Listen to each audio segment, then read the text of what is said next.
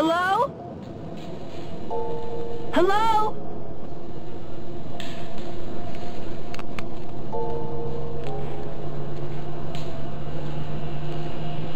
It's all around us.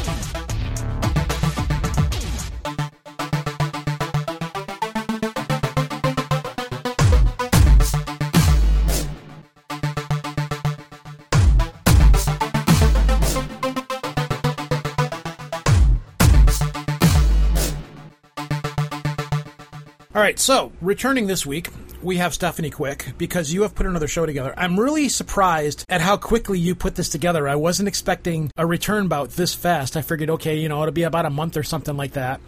And I didn't release a show last week because the last show that we released was with Mr. Greenfield, which was a 2-hour show, which I'm still kind of recoiling from. Man, that guy, he was something. But so we had talked off the air about doing a show about Santa Muerte, and I've done a show on Santa Muerte before, and I said, okay, I'm fine with it, but we've done this before, so as long as we can do it from a different direction, I'm fine with it. And then you were like, yeah, let's do it. I've already talked to her. Let's go, and we'll do it this weekend. And I'm like,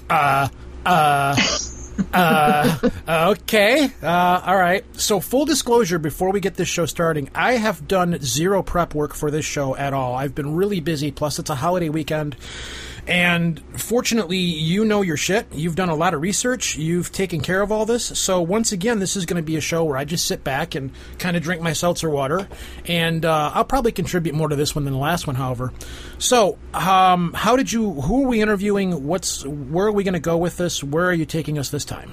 Okay. So first of all, you don't do nothing. You do all the audio and the editing and all that, getting it out there. And I really appreciate it because I have no idea about any of that stuff. It's really great for me personally to just be able to concentrate on the like cultivating a guest and studying and coming up with questions and not have to worry about the technical part. It makes the work a lot less for me and makes it a lot more possible. So we're going to be talking to Dr. Kate Kingsbury. So the previous Santa Muerte show that you guys did on Project Archivist, you interviewed David Metcalf. He, along with Dr. Andrew Chestnut and Dr. Kate Kingsbury, are like the three people heavily involved in the SkeletonSaint.com website, which is a great website to go to for all information about Santa Muerte from a more scholarly angle. And so I guess David Metcalf is more freelance. Dr. Chestnut has been kind of the first person who really wrote a big book about her from a scholarly angle. He is a professor of religious studies, believe in North Carolina, someplace back there. But then Dr. Kingsbury is younger. I think she's only in her mid-30s. She teaches up at University of Alberta, but she comes at it from an anthropological angle. And she got her PhD in anthropology from Oxford, so she knows her shit. She also has a master's degree in philosophy. So she teaches a lot of like intro to anthro, field methods for using when you're studying out in the field, doing ethnographic studies. So I thought it'd be great to have her on just from the angle of how do anthropologists get out there and do this work, because from the paranormal angle, I know a lot of people are interested in the paranormal listening to this show. We've got more anthropologists that are involved in commentary about the paranormal. You have Eric Wargo, Jack Hunter has been very involved with that. Aaron Daba from the Esoterics blog, you've had him on before. He is trained as an an anthropologist. So I thought it'd be fun to have on an anthropologist talking a little bit about how they go about what they do instead of just what they found out. And what she has been doing, she has done quite a bit of research in West Africa, field research. She's very interested in religion and all aspects of new religions emerging, stuff like that. But she has been studying Santa Muerte down in Mexico among regions where people are very poor, regions with a lot of indigenous people, and especially female devotees. When you had David on, you were talking about a lot of the kind of, I like to think of it as the Breaking Bad Santa Muerte. I'll probably bring it up in the episode again, but I think Santa Muerte gets a bad rap a lot of times because people tend to gravitate to the worst people that follow the religion, and it's not entirely all that it is. But that's something I'll get on. We'll get into the subject when we talk to her about it. And I will say another thing, that it's cool that you're doing this stuff because you come at this from a very female perspective, and there's not a lot of females that are looking at the topics that you are and doing what you do. It's pretty much, I don't want to, well, I guess it is a male-driven kind of field for the most part. So it's nice to see a different point of view on these kinds of things and the way that you approach these topics from the female standpoint. I've been trying to do that because, like you, I've seen the lack, and I'm older now, and I don't have like a position. I'm not a published author. I don't have some big career or anything, so I can kind of speak more freely, and I think I'm in more of a position to call out, some of the stuff or say, well, this is kind of sexist, so you really need to bring in some different perspectives because, to me, a lot of basically all topics, you need to look at them from various angles and various perspectives in order to really start to get a grasp on them. So I'm just real excited that she's doing this research, and also that we're going to be able to speak with her. So. Yeah, any chance I get to get scholarly people on this show, I gravitate and jump forward to immediately. Before we do start the interview, though, I'm going to say that it's hotter than Satan's butthole after eating a Chipotle burrito up here right now. So I've got a fan going in the background on me. I don't know if people can hear it. Hopefully, it's not that loud when it comes to the audio. But I'm roasting right now. So it's the holiday weekend, and it's actually the holiday that we are recording today. So again, sorry if you hear a fan blasting. But I guess that's it. We'll jump into this, and here we go. Let's see where this takes us, and then we'll meet up back at the other side when this is over with. Yay!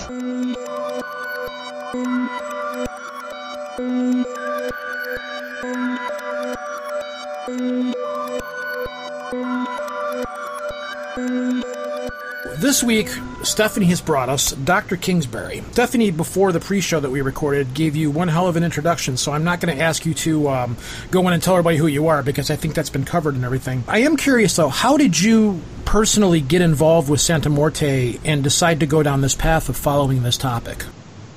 Well, just to foreground that, so I did my studies at Oxford University in England, and initially I did research in Africa. On new religious movements over there, specifically working in Senegal in West Africa. And I was working on religion there and looking at the role it plays in identity, and especially the role it has when people are oppressed by the state, when people are impoverished, when people are excluded from having an active role in their own lives, and how they seek agency through religion. So that was my background. Now, having gone to Senegal, I was working with Sufi people, and I did found that as a woman, even as a woman, when you go into the field, you kind of, as an anthropologist, get this special status as almost being genderless, and you can go to places that perhaps people of your own gender wouldn't be able to go to. But nevertheless, I always felt that there was this hurdle, this barrier of me being a woman. So I was looking, I think, after that for something where I wouldn't feel excluded and where I would be fully included and be able to do field work freely. So I read the work of Andrew Chestnut on Santa Muerte, which I found absolutely riveting. And I so happened to go on holiday to Mexico. And I had been teaching a class on Santa Muerte, and it seemed very interesting to me. And, I am an anthropologist. I'm not an idle holiday maker, and I can't just sit on the beach sipping mojitos all day, as a lot of people do. So I thought, well, goodness, I need to, find out more about Santa Muerte. So I started, as my spouse put it, interrogating people. But, I thought it was just having nice conversations, and they seemed pretty happy to talk to me about their religious beliefs and about Santa Muerte. And I found out that there was a chapel only about an hour away from where I was staying.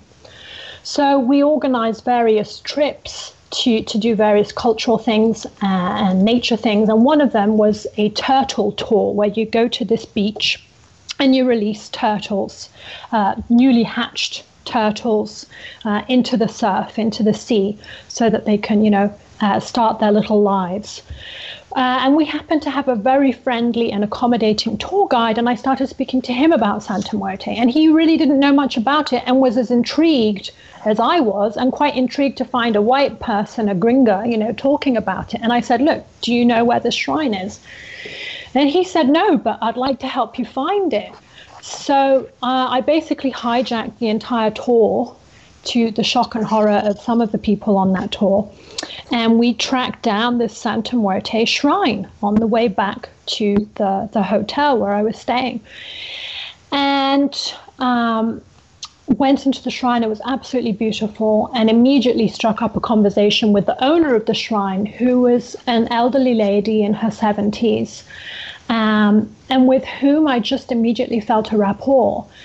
And hearing her story, talking to her, I felt that just so much has been miscommunicated about Santa Muerte as a narco saint, as a harbinger of violence and promoting, death to enemies. And yes, she does have that side to her, but I felt that so much more needed to be looked into and needed to be said. So that's how all of this started. I got to say at this point, I love the symbolism of you were releasing turtles on the beach, because as we're going to get into a little later, I wanted to talk about some of Santa Muerte's more feminine or female, stereotypically female miracles that she works and magics that she works. She's known as the love sorceress. That's how she was originally known. And she's also known for healing. But I love your releasing turtles, which are, of course, very associated with the New World, right? Especially North America, but, Turtle Island, right? And there, all over the world, there are these goddesses associated with love, and they're very much associated with the sea, right? In Voodoo, you have Erzulie Frida. So it's like you're in this very space where you're making new life, this offering to something very much associated with and these love goddesses. I have to say, just to interrupt there, that my turtle was the first to make it to the sea. I love it. Very auspicious. Yes. Very auspicious, yes. So, I was very interested in your work. Can you talk about how... First of all, okay, so I wanted to talk to you about this because I studied anthropology at UC Santa Cruz and UC Berkeley in the very early 1980s, and I didn't get a degree because I had all these health problems, but I did complete all the coursework for a degree with the emphasis on archaeology. So I have a strong interest in that study as still, and I have a little bit more of a theoretical background, though it's, I'm sure, outdated, so... let me know if I ask something that's been, out of date at this point. But it seems to me that what you're talking about a lot is developing relationships with other people, with informants, as like they'll often be referred to, study subjects in ethnography. And I was wondering, did you have a knack with people from the time you were small? Did you develop it as you went through life, or? I think I'm just naturally a very curious person. Mm-hmm. And I'd say I'm also a very empathetic person, and I think that those are key attributes to be a good anthropologist, and you need to be a good listener. And also because, as most of us have as women, I've suffered a certain amount of sexism, which of course women in Mexico have suffered way worse. And I think that immediately put me on a good footing with the owner of the shrine, who is an unconscious feminist at heart. I mean, this is a lady who told me, I'm never going to cook another meal again in my life for a man, whether it's my son or anybody else. And just immediately hearing this sort of rhetoric, I think that we were able to get along, because I had a sort of similar outlook. And then she introduced me to the many women in her family and her entourage. And what I have found with female Santa Muerte devotees, at least in Mexico, is that a lot of them are quite feisty, quite bold in their opinions, and have a longing to be independent. And that's how they are drawn to Santa Muerte, because she is, unlike the Virgin Mary, you know, who's just in many ways, you know, Jesus's mother, a virgin, all these things about her that make her quite a submissive character dependent on men. Santa Muerte is seen as single, as independent, as powerful, which is also what drew me to her. So I think that allowed me to have certain commonalities, not only with the folk saint I was studying, but more importantly with the women that have created her.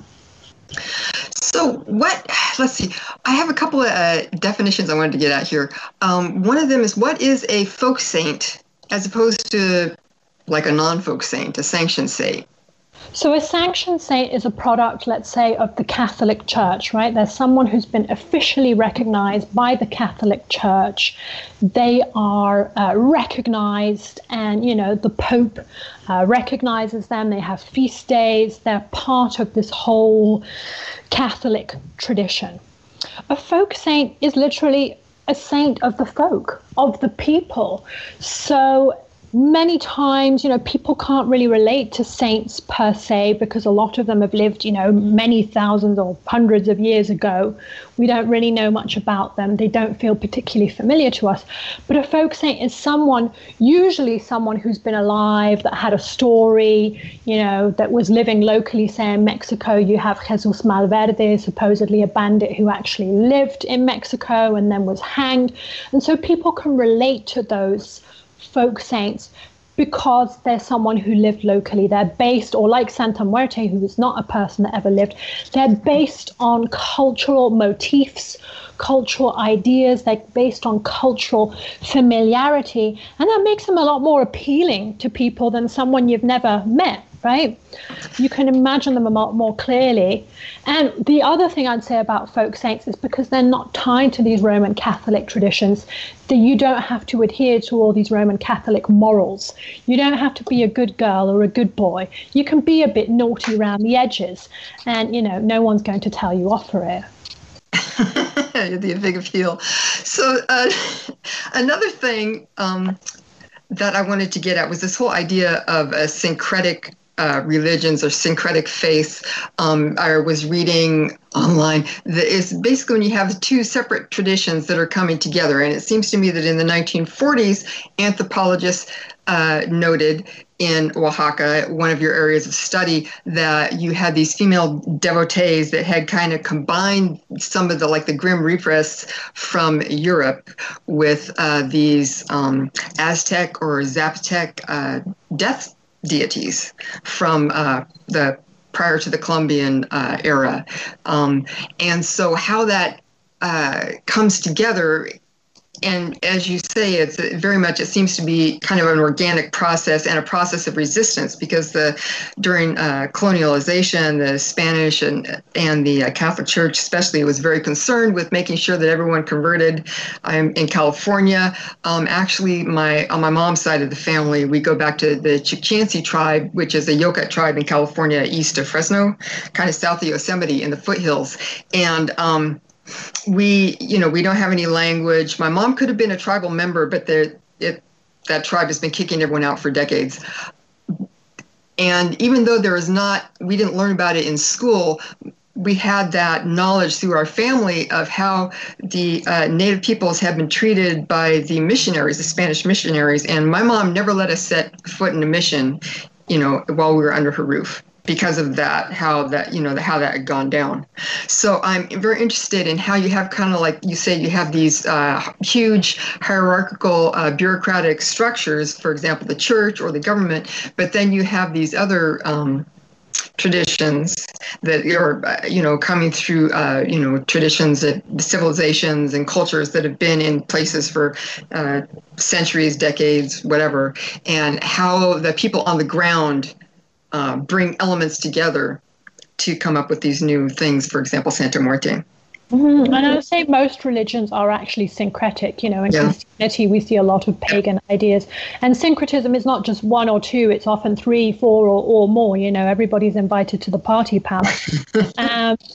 But with Santa Muerte, what I would say, and my view on it, which is a view that acknowledges the indigenous presence in the faith, against some authors who have denied this, which I really don't like. My aim is to decolonize our knowledge of Santa Muerte, because I think if you deny her indigenous origins, you're really perpetuating colonialism. It's a form of neocolonialism, trying to, expunge something of its indigenous origins and say, oh no, it's all European or it's all American, North American, and not looking at the pre-Hispanic origins of things. So my view on it is one of the longue durée, the long duration. This is an idea put forward by someone called Brodel, who said, in history we have a lot of change, but we have a lot of continuity with, especially, within religion, culture, motifs that are long standing.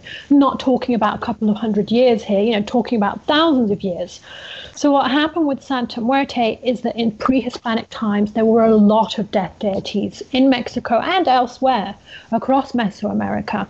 So the Aztec, as you know, had Mictlantecuhtli, the female death deity, who presided over Mictlan, the so-called underworld. It's been glossed as.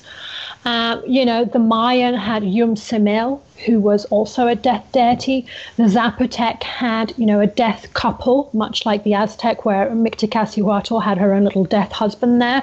But it's all about the ladies today, so let's not go into that. The Zapotec had Xanaxiquequia and her husband. So, we're seeing a lot of death deities. And amongst the Zapotec, veneration of death deities was the most important. They were at the top of the hierarchy of gods and goddesses. For the Aztec, they were less important, but the Zapotec built a whole center called Mitla, which is actually called Leobar, actually in Zapotec. Mitla is the Nahuatl appellation. But anyway, so people were venerating death deities. And the view of death, we're very afraid of it in the West. It's very fearful. It's very much about finality. This is the end. There's nothing more. Death was not about finality. It's not about the end in Mesoamerica as it is, in the West, where we think there's nothing beyond that, or you go to heaven and you have to, grieve your loved ones and they're gone forever. It's not about that in Mesoamerica. Death is about power. It's about regenerating life. It's death and life are inextricable. They're interdependent. You can't have one without the other. And no one's fearful about that. I mean, let's begin with the fact that you have ancestor worship, which is very prevalent in Mesoamerica, where you don't consider the dead as completely gone. It's not like in the Western world where, someone died, you have to grieve and move on. No, I mean, we have Day of the Dead in Mexico, right, where every year the living celebrate the dead because the dead are said to come back and intermingle. So you have to understand that death is perceived in a completely different way in this culture. So then the Spanish come along and they bring all these religious icons and they want to convert locals to Christianity, and they see all these death deities as devils, as demonic, as satanic, which I think is where we get this discourse today that Santa Muerte is satanic. That's where it comes from. It's very neo-colonial. So they want to expunge all these beliefs which they think are very dangerous and save the souls of these poor barbaric people, supposedly. Which is funny, right? because, not to cut you off, but Santa Muerte is viewed at viewed as kind of like a Catholic saint for the most part, which the Catholic Church does not like at all. They can't stand it. But from what I understand, it's like, well, the way they look at it, well, death comes for all of us. So, why there's nothing that it is the great equalizer of everything. So why not, worship death or death as a saint for the most part, to intervene on our behalf and do what we need to do. And many of them will tell you, yes, when I pray to Santa Morte, things happen. When I've tried praying to the other saints and nothing happens, but when I pray to my saint, I get results out of it. And again, as you said, it's not looked at as an evil thing. It's just another process in life. But it's as I was saying before the show, I think Santa Morte gets a really bad rap because everybody tends to focus on the narcos and things like that, and not on the common folk and the poor people that look to Santa Morte for their spiritual needs. Exactly, and I want to go into that in a bit, but let's start off with her background. So the Spanish come along, they bring all these icons to try and convert the local people, statues of Jesus, and also they bring statues of La Parca, the Grim Reaper, so the female form of the Grim Reaper, which is what the Spanish use. They use a female form of death, right, to represent death. So for them, this is just a representation of death, right, for the Spanish, nothing more. But obviously you can imagine that the indigenous people having all these death deities being denied the worship of their death deities, and this on pain of death sometimes, by the way, see probably this figure of the Grim Repress, and they probably think, well, hey, this looks like Mictacasihuatl, or this looks like Xonacxicuecuya, right? So it's probably highly likely that they started venerating her, and there are records to say that a skeletal figure was being found worshipped in the colonial archives, and those people were punished. And because people were punished, probably the whole thing went underground. I mean, there are other records in actual colonial archives also of other figures like Jesus being associated by the Zapotec because they couldn't worship their god of the hunt. They thought, well, he looks a bit like the god of the hunt. We can see how that would work. So they would go to the church and they would pray to Jesus, but secretly they were actually praying to Nosana, the god of the hunt, right? So we can see how this whole process of syncretic identification took place. So anyway, I just wanted to say right there, I wanted to re-emphasize what you're talking about there, because sometimes you say, well, it seems like this might have happened, blah, blah, blah. It's like, well, it seems like them, but then you look in colonial records and you say, and you can see that people are worshiping this skeleton, that you have testimony from people that's been recorded saying, well, actually, we're supposedly, worshiping Jesus, but we're actually in our hearts thinking about this other entity. So it's not just how do I want to say, you're constructing an argument in a particular way based on certain evidence. Yes. Exactly, it's yes. Not a hypothesis. We have evidence, and we even have evidence that the Chichimecas were worshipping a skeletal figure. Yes. They probably didn't call it Santa Muerte, but what's interesting is that when I have gone around, and this is why I don't like accounts by people, and I'm going to diss an author now, Claudio Lomnitz, has said, the indigenous origins of Santa Muerte, that's bollocks. We have no evidence of that. But he hasn't done actual field work with people as I have. And I've gone around asking devotees, what are her origins? Where does she come from? And people, especially, these are Zapotec people, there are indigenous people down there. The owner of the shrine is an indigenous Zapotec lady. They have told me, a lot of them have told me, oh, Santa Muerte's always been around. She just had a different name. The Zapotec worshipped her, the Maya worshipped her. So for them, she's kind of a modern incarnation, kind of a wrong word to use because incarnate means to have flesh, and obviously Santa Muerte has no flesh. But she's a modern version, if you will, of these deities for them. So I think that's very interesting, and I don't think we should discount the opinion of people who are telling us that. Yes, I'm wondering, this is one of the questions that I have for you, but a lot of, you've been doing study in Oaxaca, and the literacy rate there on the whole is decent, but among indigenous people that you've been working with, it is pretty high. Like I think I saw you wrote 44%. So this means people can't go like a lot of people here. If you want to learn about Santa Muerte and you're reasonably educated here in the U.S., you can go online and read about it or watch videos. But I'm wondering how these people access this type of information. Where I'm guessing it seems like from what you described, the infrastructure is pretty sketchy in a lot of places. I'm not guessing they have like huge, well-stocked university libraries anywhere near where they can dig into this. So how do they come to this knowledge from given their resources? Well, my focus has been particularly on women as creators of knowledge around Santa Muerte. And so the owner of the shrine where I'm studying in Oaxaca, in a small little village outside of a bigger city, she is, as I said, indigenous Zapotec. She can't read nor write. She never went to school. But yet, she creates all sorts of knowledge around Santa Muerte. This is probably from hearing from certain people, but women in particular, because it's largely been women, and this is the focus of my work, that own shrines, that decide to start little chapels. And these often start very small, like Enriqueta Romero, who is very famous in Mexico City for her chapel in Tepito. These often start as small little things in someone's kitchen or in someone's living room. And people will see that, little space and say, oh, can I give these bits and bobs to Santa Muerte? And these women will say yes. And then these shrines tend to expand. And these women have become laissez-faire, so I wouldn't say unwilling, but involuntary is perhaps a better word, leaders, because they didn't go out and intend to become these leaders or, create a huge shrine, but it kind of just happened through a concatenation of events. And in their role as leaders, they create a lot of knowledge around Santa Muerte. They give, a lot. I've seen it happen at the chapel.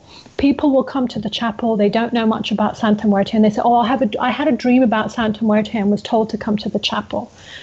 Can you tell me more about her? And a lot of these people are actually women. And then Abuela, I call her Granny, but her name is Eleanor, will start saying, oh, what was your dream about? And she'll start interpreting the dream. She'll start giving them information about Santa Muerte. So this is a faith which I feel is very gynocentric. It's at the fulcrum are women. Women have really been at the impetus of this movement. If we look at the most important shrine in Mexico, it's owned by a woman, Enriqueta Romero. The first transnational movement to Santa Muerte was started by a woman, Enriqueta Vargas. We've had some male figures like David Romo and others, but they've kind of flitted out, and it's been the women that have been at the center of this movement. That's fascinating to me, and also I'm going to speak personally a little bit, just because, of course, I'm not just having a scholarly interest in this. But so when I was in my mid-teens, I became very ill, and I've had problems since then. When I was 21, I became extraordinarily ill and was expected to die, not just like for a few hours, but for weeks. The doctor's saying, I don't know if we're going to be able to pull this off. You guys better make your peace, to my family. Anyway, they did a procedure. I had this big old near-death experience, which put me in touch with these entities that gave me a lot of knowledge about like meditative practices and the spiritual body or the energetic body, spiritual ways of looking at energy in the world, things like this. Kind of the typical mystical opening, awakening, and contact with these, as I like to put it, beings of uncertain ontological existence. But so it's interesting to me to see, how do you study this as an anthropologist? Because you have these movements like this, and on the one hand, you, for example, I love it in your one article, I think it's Supplicating Santa Muerte, you're talking about this evidence we spoke about with the colonial records and stuff and the syncretism, and then also you have a beautiful picture of it, pre-Columbian Zapotec owl sculpture. And so you're linking the owl and its association with a Santa Muerte back to these pre-Columbian deities. So you have that kind of tangible evidence, written evidence, but then you're looking at this experience of people and the way that these movements tend to be shaped is through, well, for example, Santa Muerte, a lot of people that have dreams or visions about her.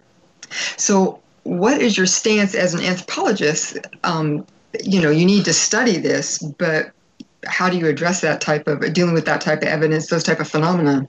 So, I spent a lot of time talking with women about their dreams and their experiences, and the theory that I have formulated, and by the way, I want to say I'm very sorry, that you've had this experience of sickness.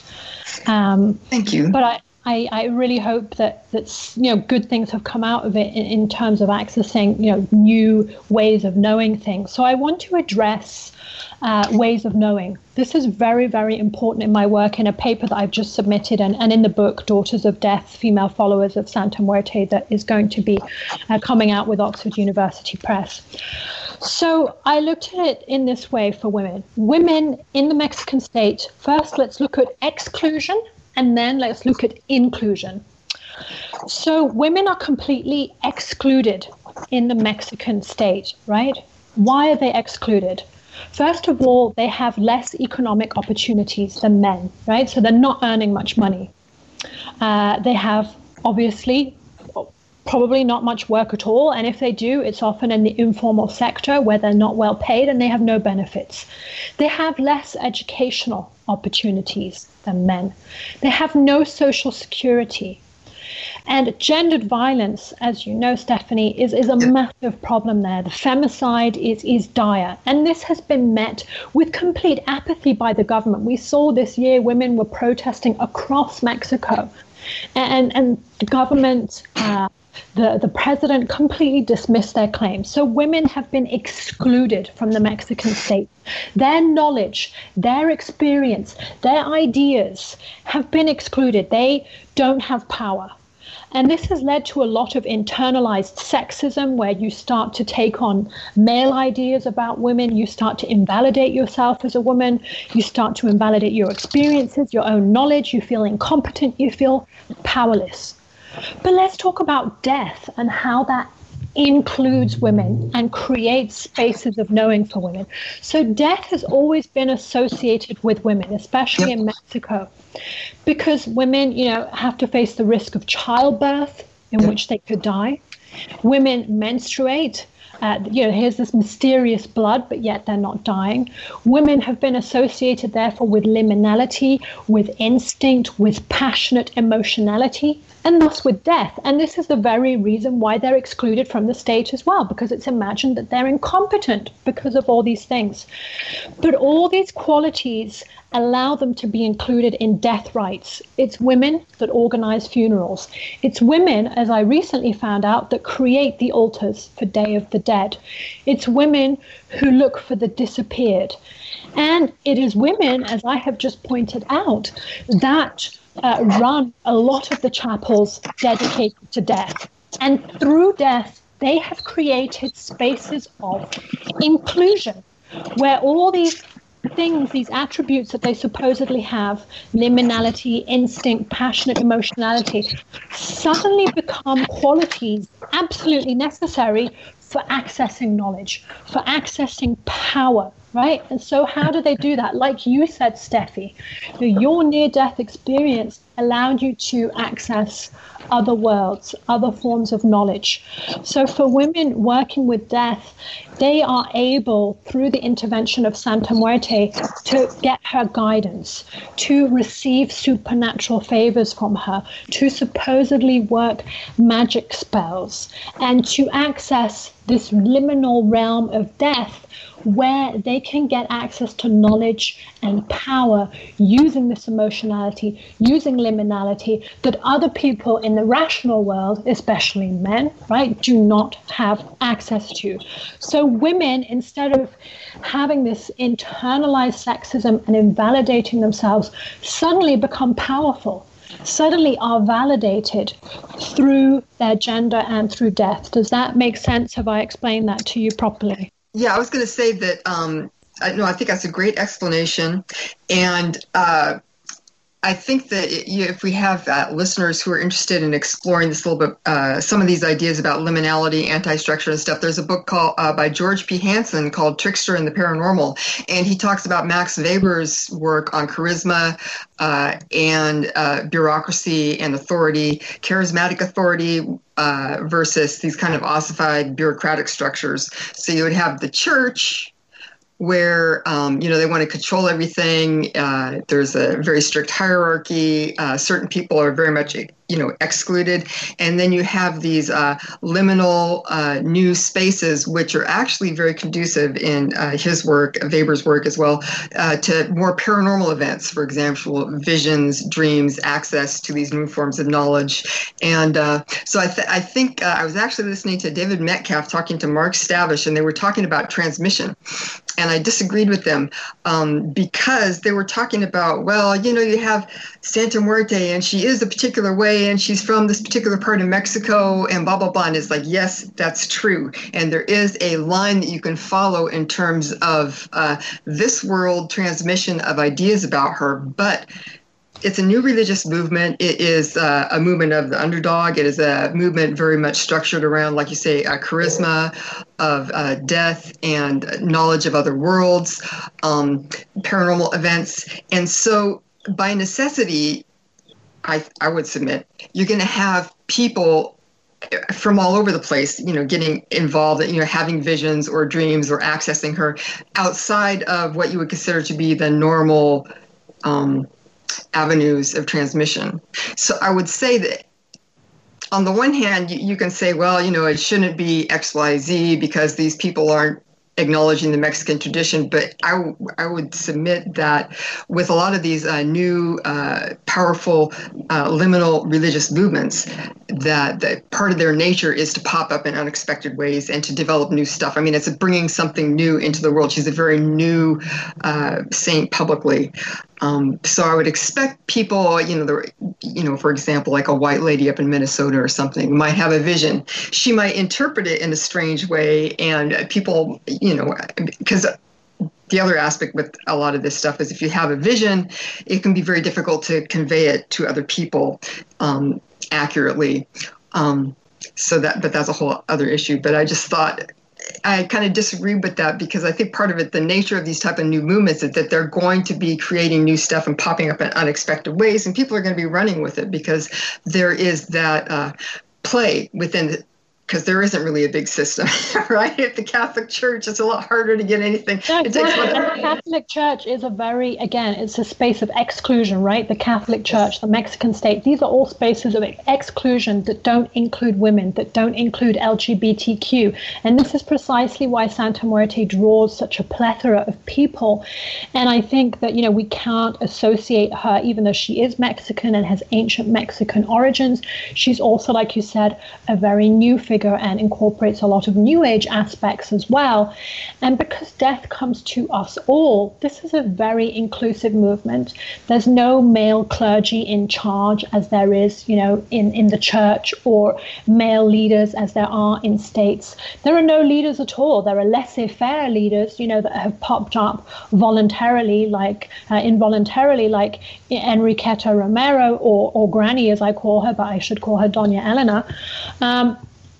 But, they're not trying to say you should do this, you should do that. There are no regimented rules. And because death comes to us all, this is a movement that's open to any skin color, to any sexual orientation, to any gender, to any moral standpoint as well, which is why narcos find it appealing. But of course, the movement has been said to be a narco culture or she's a narco saint, but she attracts people from all walks of life. But they still follow the basic Catholic faith of everything, though, right? It's still... They do, but there are a lot of other elements. I mean, the whole witchcraft element to it is absolutely, anti-Catholic, I would say, in many ways, and which is also why the Catholic Church has a lot of issues with it. Yeah, but then you could take that back to like the practices of voodoo, because voodoo is the way that, not to go on a sidetrack here, we'll get back onto it, but you take like the process of voodoo has loas and so forth that works very much the same way that Catholic religion does, and that was kind of how it slid under the radar, because they'd say, well, yeah, you have your saints, we have our loas, and it all kind of balances out and works the same way. Now, with Santa Muerte, since it's not officially recognized by the Catholic Church, and they really would just prefer it to go away, the restrictions are probably, well, they are less fluid and so forth, so you would have things like witchcraft and things like that floating in because of its non-governed, as you say, like a non-governed body or anything over top of it. But I thought it still followed the same principles of the Catholic religion, and that Santa Muerte was just worshipped as a saint. Am I making sense here, or am I going in circles? Yeah, absolutely. There are elements which are absolutely, very Catholic, praying to a saint, lighting votives, the Santa Muerte Rosary. And of course, a lot of Santa Muertistas have grown up as Catholics, and so bring that Catholic background with them and use it in their faith. But for a lot of them, the church has not been a satisfying experience. So pardon the pun, they're just using it as a skeleton to base their religion off of, then, is more or less how it is working now. Was that a pun, a skeleton that you... Yeah, that's what I said, no pun intended, but yes. I'm trying not to be silly here, but yes, it's coming out that way. Yeah, you could, another pun, it's the bare bones here for a new faith. But yeah, absolutely. But I think, it's a very, again, inclusive faith in terms of the religious bricolages, that you can use anything you want in it. And that's what I'm seeing in European devotion or say amongst certain devotees from the US. They're using crystals and they're using all sorts of things, or they're taking a more Wiccan angle to it. So it's absolutely very open to any interpretation that you want. But in Mexico, the way that I've seen it practiced is, yes, it has this very Catholic foundation to it.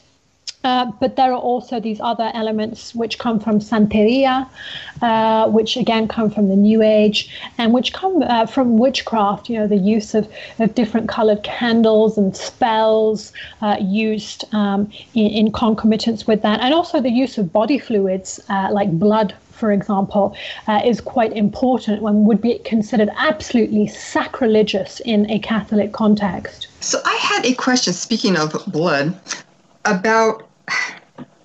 You have been very outspoken, because I follow you on Twitter. We've had a number of really fun conversations, and I very much appreciate that. And I have to say, you on a casual setting, you're a lot funnier. You're pretty funny now, but you and Dr. Chestnut really get into these like GIF wars and fun wars that are pretty loosen up a little bit. Is that it? No. But I was wondering, because you've been very outspoken about being a feminist and about advocating for the people that you work with and for these women, you will present very plainly the challenges that they face. I really like you have an article about the Santa Muerte Shrine in Cancun. I believe that's Yuri Mendez there. Yeah. Yeah. Yes. And I really appreciated the first part, because I live in the Napa Valley, and it's also a tourist area. And we have a lot of people that came from and through Mexico living and working here. I really appreciated how you very much presented a comprehensive picture of what people are going through there. I mean, lots of times you have here in the U.S., it's like, oh, well, tourism or whatever, development is great because it brings in all this money. But you really draw a clear picture of how this money is going to certain people. Other people, are, as you pointed out, are excluded in these processes. And so I appreciate that advocacy. When I was at UC Berkeley, I had one professor, Dr. Nancy Shepard Hughes. She's wonderful. Yes, I thought you would know her. I knew her or took class from her in the very early 80s. Later on, she went and she was studying, I believe, in Brazil, and she would hear all these rumors of children being sold for their organs or infants being harvested for organs without the parents' permission and stuff. So she started looking into it, and she actually went on to, now she runs, I forget the name of it, but she's through UC Berkeley, and she has a group that is looking at issues of organ harvesting or organ trafficking. And she has found some instances around the turn of the century, actually, where she did an investigation with some other anthropologists, and they found out that there was an organ picking ring that was exploiting people, and ended up being prosecuted by the FBI.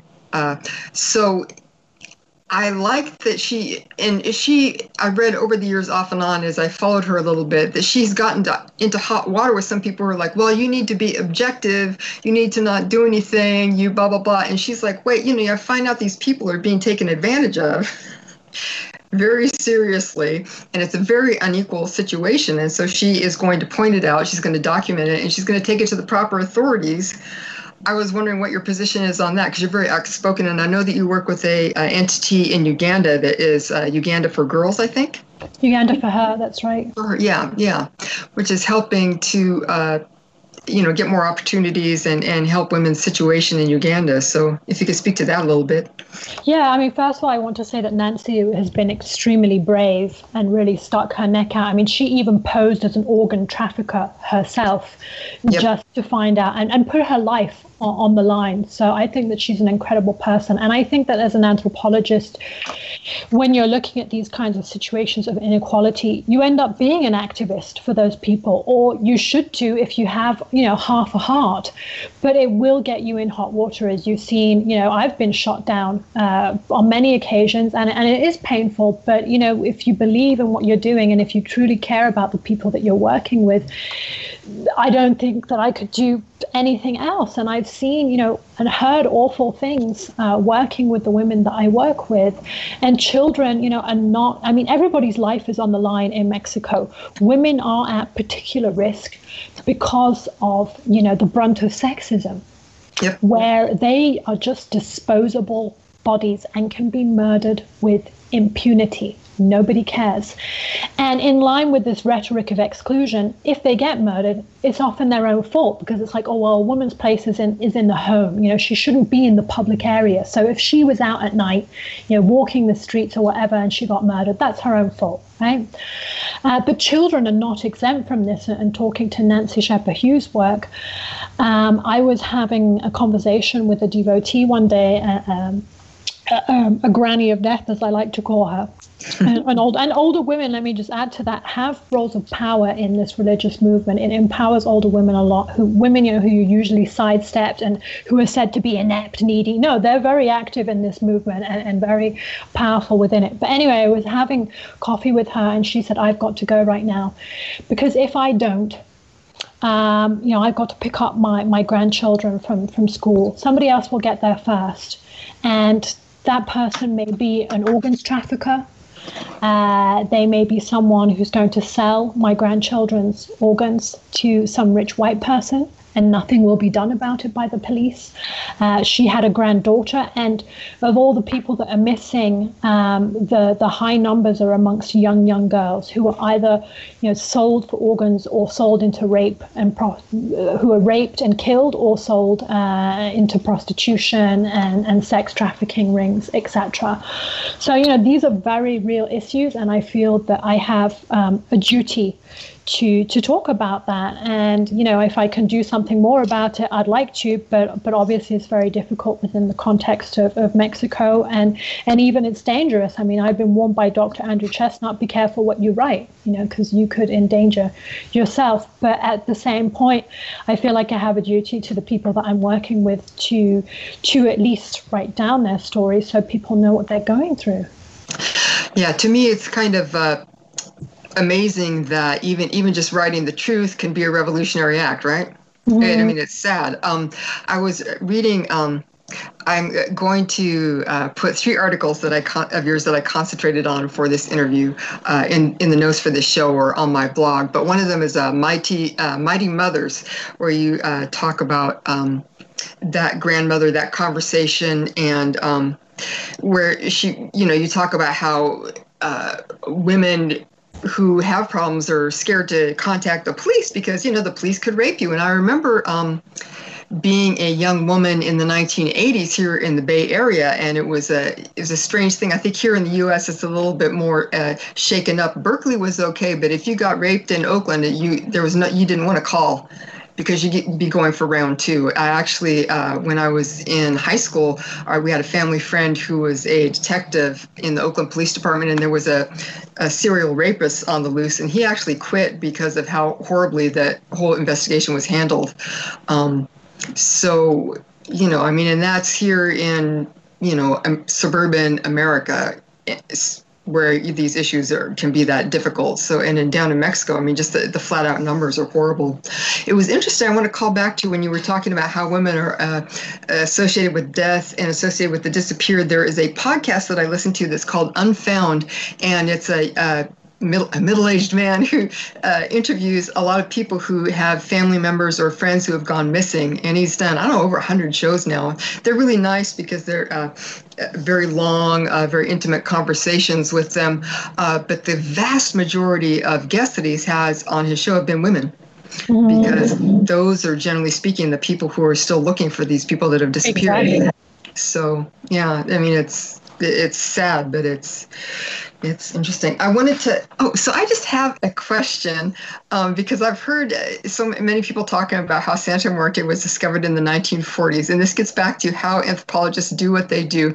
And I'm wondering, who were the anthropologists who were down there then, and what were they looking for, and how did they come across her? Because I hear that they found it out, but I'm always wondering, well, what exactly happened? Yeah, I don't know what exactly happened. I mean, God knows what happens with every anthropologist, right? We write down what we think the public should know, but we filter out a great deal of information, right? I mean, even in my book that I'm writing now, I was like, well, should I mention the turtle tour? Because that doesn't look very professional. I'm on holiday, I'm on a beach, but I was like, hey, I'm going to put that in. That was integral to the whole process for me. Yes. But yeah, I think it was Frances Torr and Oscar Lewis, two American anthropologists, were down there doing, pretty much what I do. And I think that's the beauty of anthropology, is that we've seen quite some work now on Santa Muerte, but a lot of it is, is wonderful and documents a lot of interesting information. But I like old school anthropology as a style, because you go down to the community and you stay a long time. And you do field work, and you get to know people on an intimate, personal level. And that's when the stories come out. That's when gems come out. And that's when you're not biased either. Because, if you're always asking the same list of questions, that's great. But people, they don't always do what they say, and they don't always say what they do. Yep. So you kind of have to get below that. But anyway, coming back to Lewis and Torr, I think they were just doing straight old field work like I am, documenting stuff, and then this Santa Muerte figure popped up, and she popped up in the 1940s, especially in the Costa Chica, and especially amongst Afro-Mexican communities, venerating her as a love sorceress. And from the outset, let me add to this, my argument on women. From the outset, she was being worshipped and used by women to dominate men. So from the outset, this is about getting power over men, reclaiming your agency. And that's what my work is all about. It's about how women reclaim agency through death, which is the one space where they're included in, because they're excluded from everywhere else, right? So from the outset, there's this prayer. The first known prayer to her is for women who have a naughty husband, men behaving badly, that's been fooling around behind their back, right? And they want him to come back, that's what the prayer says, humbled at their feet. And they ask for Santa Muerte to use that scythe, give them a good old spanking on the bottom. No, I don't know if they say that, but, to bring him back humbled and chastised, right? So from the outset, this is about women wanting to take control of things. And I think that that's what's been lost in a lot of the literature on this movement, is the role of women, is, how are women using this faith to reclaim power, to have a voice. And we have to remember that it's very validating for a woman to imagine a super powerful woman on your side, right? A supernatural female figure that's listening to what you're saying, that's very validating in a place where you're constantly being invalidated, and the authorities are basically saying to you, oh, you can all die, we don't really care, right? Yep. And suddenly you have a supernatural figure on your side that's there to help you with your goals, with your ambitions. That's very gratifying. And there have been psychological studies to prove the power of prayer, the power of feeling that someone supernatural is there listening to you, validating you, and validating your petitions. It helps you have hope, it helps you have optimism, and it helps you, especially as a woman, gather up internal strength to deal with, you know, all the trials and tribulations that you're going through. I'm really glad we had this talk because you know, as you run across Santa Muerte in the media, obviously she is female. And if you look into it a little bit, you can see the biggest shrines, the first shrines are run by women, the most prominent ones. But then there's this disconnect because then you see these assassin narcos, you know, crawling through the desert with, you know, skull boots, and everything's very with the drug lords. And it's like, okay, how did it go from the whole woman thing to this narco thing? And I think that, you know, you kind of brought it back that way about the inclusion of groups that are typically excluded from power hierarchies and authoritarian bureaucratic structures, government and religious structures, and then really shed the light on why this would start among women, why it would be so strong among women in Mexico, and especially indigenous women, because they are, as you pointed out, excluded from all realms except for this one. Right, the most marginalized. So this is a form of folk faith, which, as people have pointed out time and time again, is for the marginalized. But they've been looking at prisoners. They've been looking at drug dealers. Who's the most marginalized in Mexico? Women. Especially indigenous women, because they're not only bearing the brunt of sexism, but also the brunt of racism, and also the brunt of economic exploitation. I mean, women are the poorest people in Mexico. Indigenous people are the poorest people. Indigenous in Mexico is synonymous with poverty. And of course, indigenous women are the poorest, and also, you know, high risk of femicide, because really there is very little care for indigenous people. And I've seen it firsthand. They live in the worst of conditions. They really do.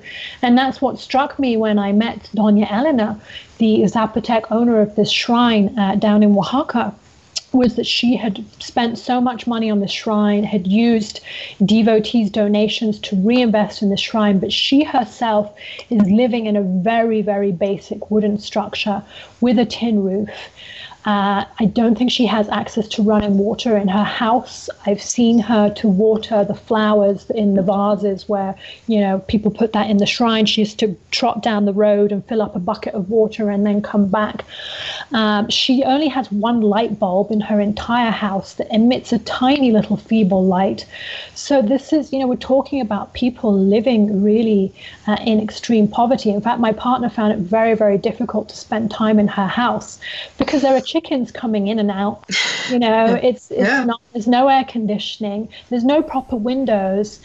And people, I have to say, have very strong immune systems, and I'm hoping that that's going to get her through if COVID comes her way.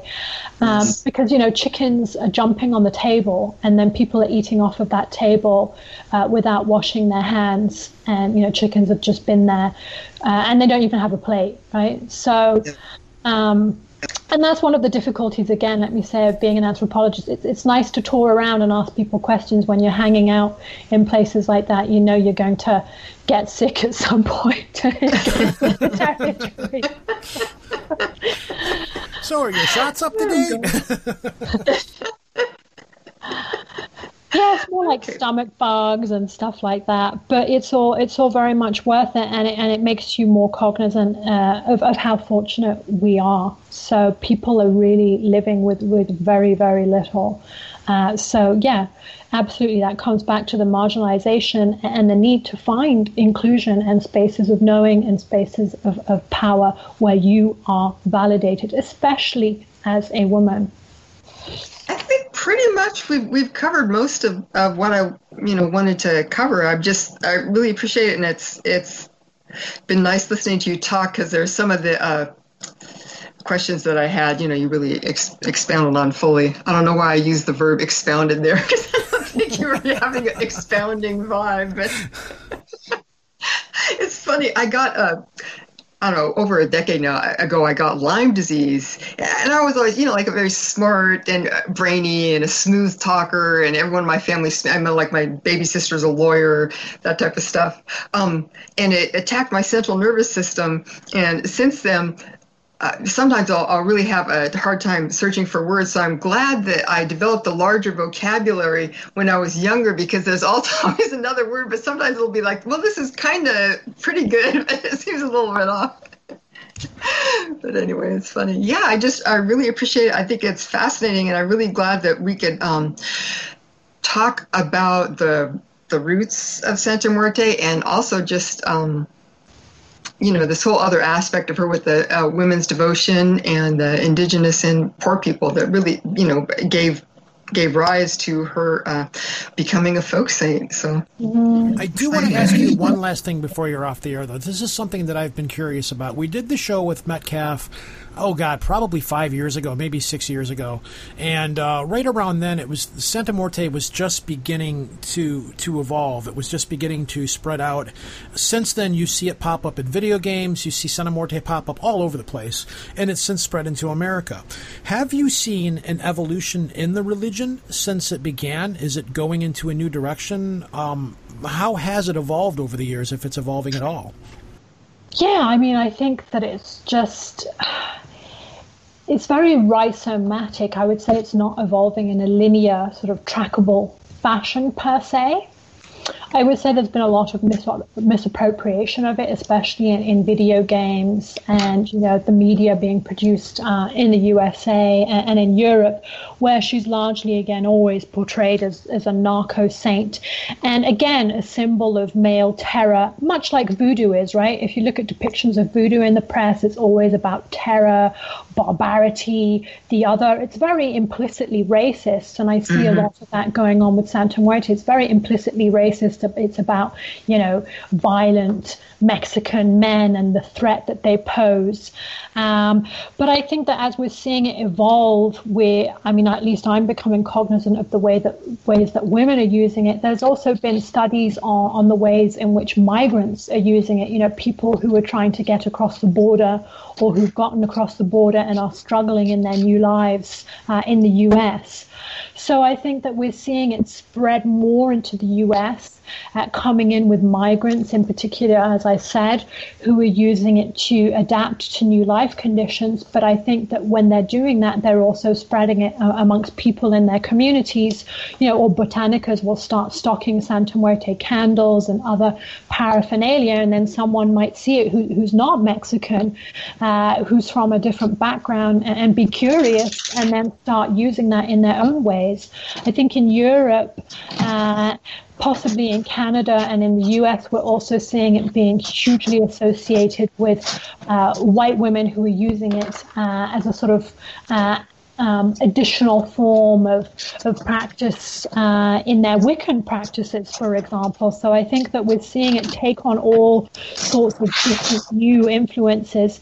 And it's also become associated for, non-Mexican people with death, the death positive movement. We're seeing a lot of that. Obviously, in Mexico, they don't have anything called death positive, right?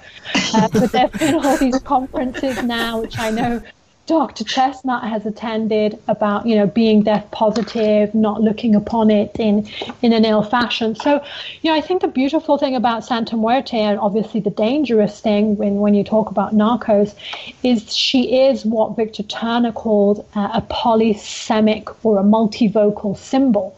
Polysemic means you can read her in many ways. Multivocal means that she can speak to many different groups of people. And because of that, as I've argued in my work, women make goddess in their own image, right? Men, this comes from Feuerbach's quote, which is men make God in their own image. But I think anybody can make God or goddess in their own image. And I think that Santa Muerte, because she is so malleable, because this is a very loosely organized faith, because there are no clergy or people in power, people are just constantly adopting her and adapting her for their own uses and appropriating her and also misappropriating her, right? So there's just no telling in which direction she could go or which group could take her up next.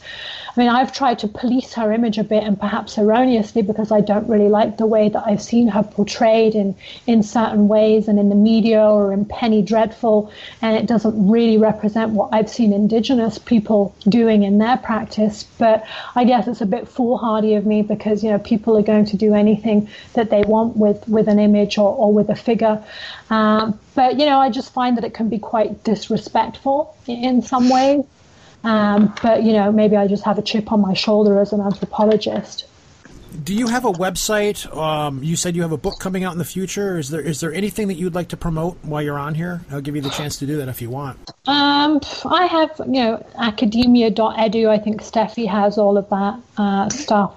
So I do have a GoFundMe link that I might send you, Steffi, where I have been collecting funds to finish my research, because unfortunately with COVID-19, a lot of our research grants have been cancelled completely.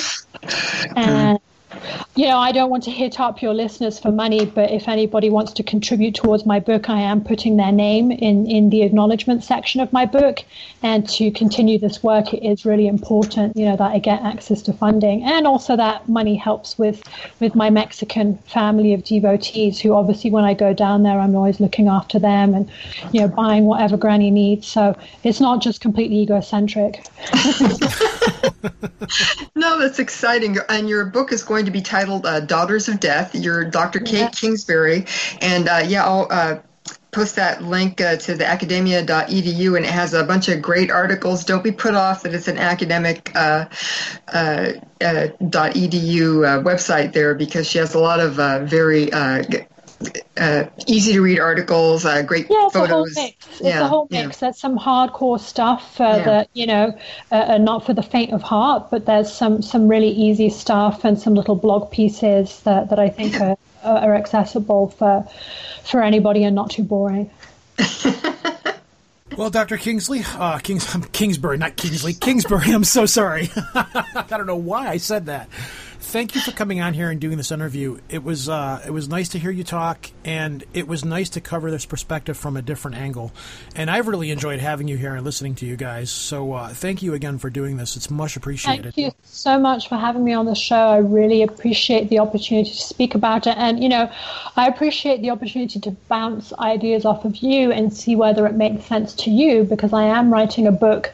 And, Andrew Chestnut's book was kind of written at a different level. There is a lot of theory in what I'm saying, and I need to know that it makes sense to other people and that I'm not, going off into theoretical spaces that don't make sense to people. So, your feedback and your listeners' feedback is essential to me, and I hope that what I was saying made sense to you. It seemed to make sense to you, Steffi, right? That you understood Great. Oh, yeah, I understood all of it myself. It's nice because it's like I said that this is something that's multifaceted, and as you said, it only gets portrayed in certain ways, and there's so much more to this.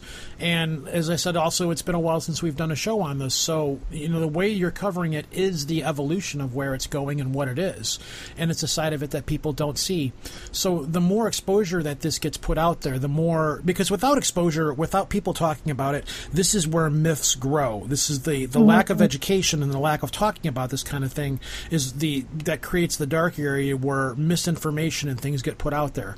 Because it's like you said, there's a video game that I play where Santa Morte's in it, and the whole game. Recon? Yes, it is. Ghost That's Recon? it. Okay. Yeah, you're very good. And I was playing that, and I'm like, yeah, I've covered this. I know what's going on here. I see the point, but there's so much more to it. It's so it's so multifaceted, and these things don't get covered. And you have to remember with the narcos, there are narcos in Mexico, but you have to remember they're a minority of the population. If it was only narcos that venerated Santa Muerte, we wouldn't have more than a handful of devotees comparatively. Dr. Chestnut said we have 10 to 12 million devotees. You're not going to tell me all those people are narcos, right? Exactly. And as you brought up earlier, it's also beginning to pop up in the magical community of magic practitioners practitioners and Wicca and things like that. I have friends that have Santa Morte that they pray to, and they're not Wicca at all. They are magic practitioners, but they're not Catholic either. It's just something they look at and go, you know what, I identify with that. I like that. I'm going to embrace that. And that is something that you just don't hear about. You only hear about certain aspects of it, and you certainly don't hear about the female aspect of it. It always is, the homosexuality, things like that always get mentioned, but it's always mentioned in a dark and, kind of downgraded overtone for the most part. So to have somebody like voodoo, right? Just like voodoo. Yeah, that's why I brought that up earlier, saying there's parallels there. So to see somebody shining a light into darker areas of this and putting more information out there about it, it's refreshing and it's nice, and I wish you the best of luck. So again, this has been great. Thank you very much, and it's been a pleasure talking with you. Thank you, Steffi, for organizing. Yay, thank you so much, Dr. Kate. Yay. Hi there, I'm Logan. And I'm Lindsay. And we host the new podcast, Folklore on the Rocks, where we talk about folklore and lesser-known creatures, cryptids, and monsters from around the world. When we say lesser known, we mainly mean that we won't be covering creatures like Bigfoot or Nessie or Chupacabra just because they're discussed so often, and the world just has so many other awesome options to draw from. Every 2 weeks, we'll be diving deep into the legends and culture that surround a specific creature, and getting a bit tipsy as we do so. But don't worry, we do our research sober. On the weeks in between, we'll be narrating and discussing folk tales. So some will be historical folklore from the regions that our creatures are from, and some will be more like modern folklore, like no sleeps and creepypastas. You can find out more about us on our website, folkloreontherocks.com, on Facebook and Instagram at Folklore on the Rocks, and Twitter at Folklore Rocks. So come on, grab a drink, join us, and let's dig deep together. Rising from the depths of a state called Michigan, two inebriated dorks prepare their plan for intergalactic domination. Mixing their extensive knowledge of geek culture with their insatiable thirst for alcohol, these two man-children bring you a show like you've never heard before. They will tell you tales from faraway lands and have you questioning their taste in beer. But make no mistake, friend, for the best coverage of your favorite comics, films, and TV shows, there's no better source for you to get your fix. So listen up, strap in, and prepare yourself as Jake and Tom conquer the world.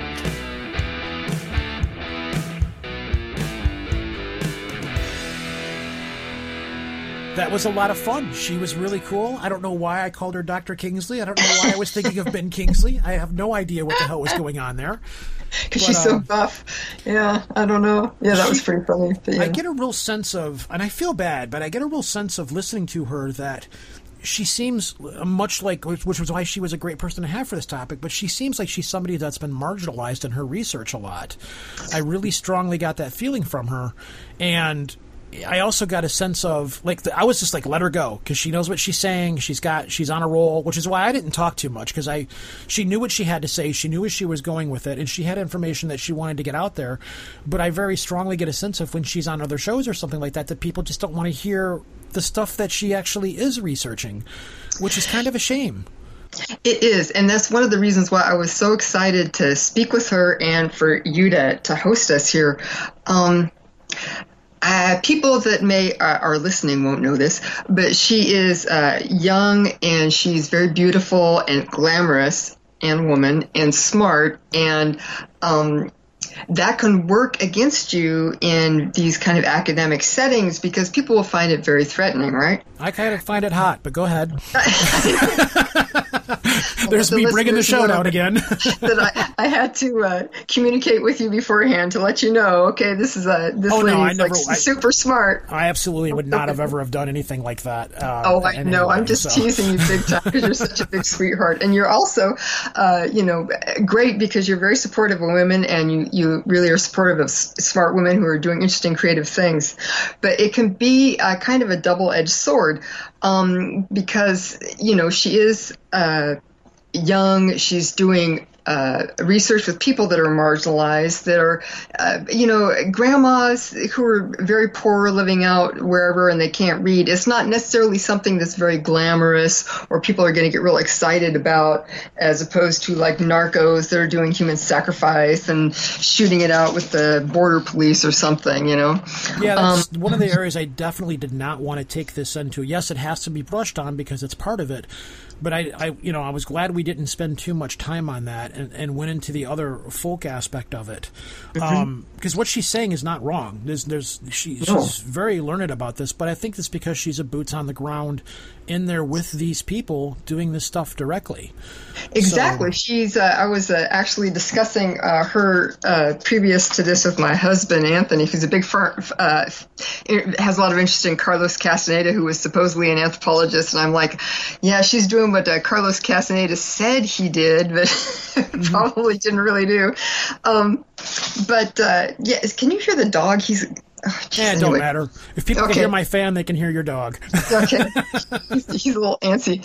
But, and then the other thing is that as she was talking about, these hierarchies, certain things, like for, males are on the greater scheme of things socially. The fact is they're considered more important than women, right? So she has that going against her. And then in academia, in the world at large, you have this whole emphasis on, quote, objectivity, unquote. As we discussed in the interview, if you decide to become an advocate for the people who are helping you with your research, you're not just studying them, they are helping you because you won't know anything unless they tell you or let you in to where things are happening, right? Yes. But this is seen as a lack of objectivity in certain circles, and so I think that counts against her as well in certain circles.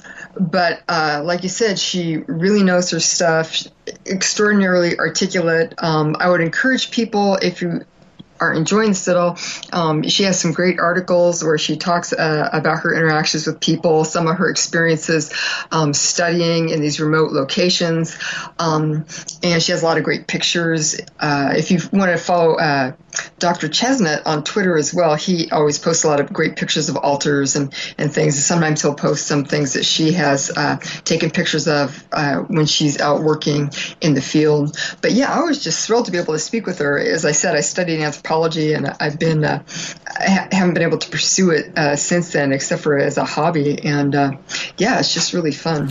I got a sense of she's afraid we're gonna that I'm gonna kind of marginalize her or something like that. And I just got that vibe from her, and I'm like, no, you're gonna be fine.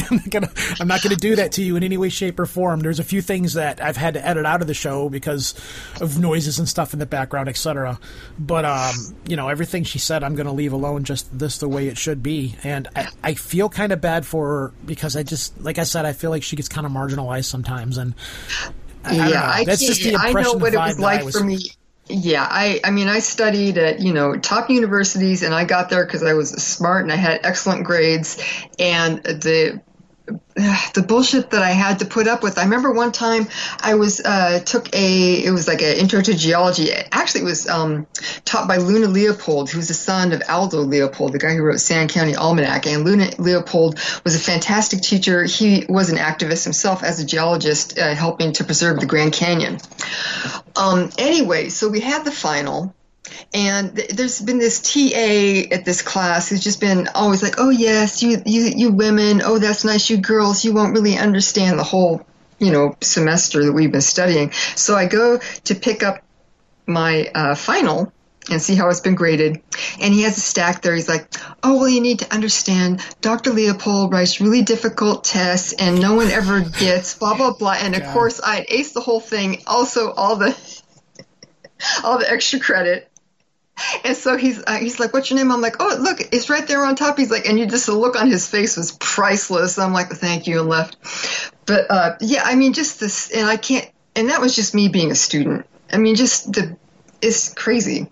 So there is a lot of sexism, but I really admire her for her work and for being outspoken. And I'm real excited about her upcoming book, Daughters of Death. That's a great. She needs a book. She needs a blog. She needs Oh, yeah. She needs something. She needs some way to get this information out there other than what she's got now. So, hopefully when the book comes out, she'll get her just due, Yeah, I think it'll be real exciting because, it is, Santa Muerte is just becoming more and more popular, and she has a very unique take on her cult, and she's really done an incredible amount of research, so it's exciting, so, yeah.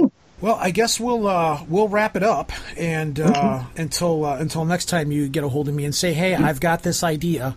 But I think I'm going to keep trying to pushing you into other directions for things at the moment, though. But not that I don't like having you here. I absolutely do.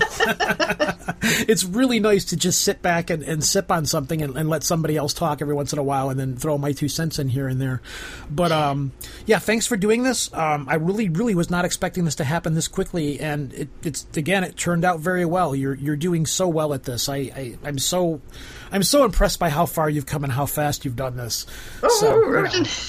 Well, thank you. It's a lot of fun, and it's a lot easier for me because, of course, we have this big friendship since basically the start of this podcast, and then with you doing all the technical stuff, it just makes it super easy for me to concentrate on the other stuff. So yeah, I don't mind at all. It's kind of see, I have the exact opposite. Like this show, I did no prep work for all, and I just didn't have time, and I was like, you know what, I'm not even going to worry about it. I'm just going to sit down, and I'm familiar with the topic enough to where if I have to throw something in that I can, and I'll just sit back and sip my beer here, and we'll see where this goes. So it's always fun. It's always great.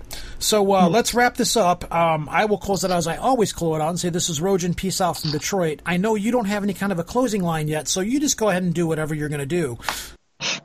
Everyone, well, as my mom used to say when she sent us off to school, study hard, have fun, and be a good kid. Where can people find your stuff before I let you go? Do you have a blog, right? You have a YouTube channel that people can find? I have a blog. Ghost Dog is a mystery box. It's stephaniequick.home.com, I think. It's a WordPress blog. I have a YouTube channel, which you can find if you go on the blog and look at I have some videos posted there. You could click through and see what the name of the channel is because I don't know what the exact name of it is because of YouTube. Hardy, well, let's wrap this up and call it good. Have a good rest of your holiday, whatever that is, sweetheart. You too, and thank you again. Oh, no problem. You take care.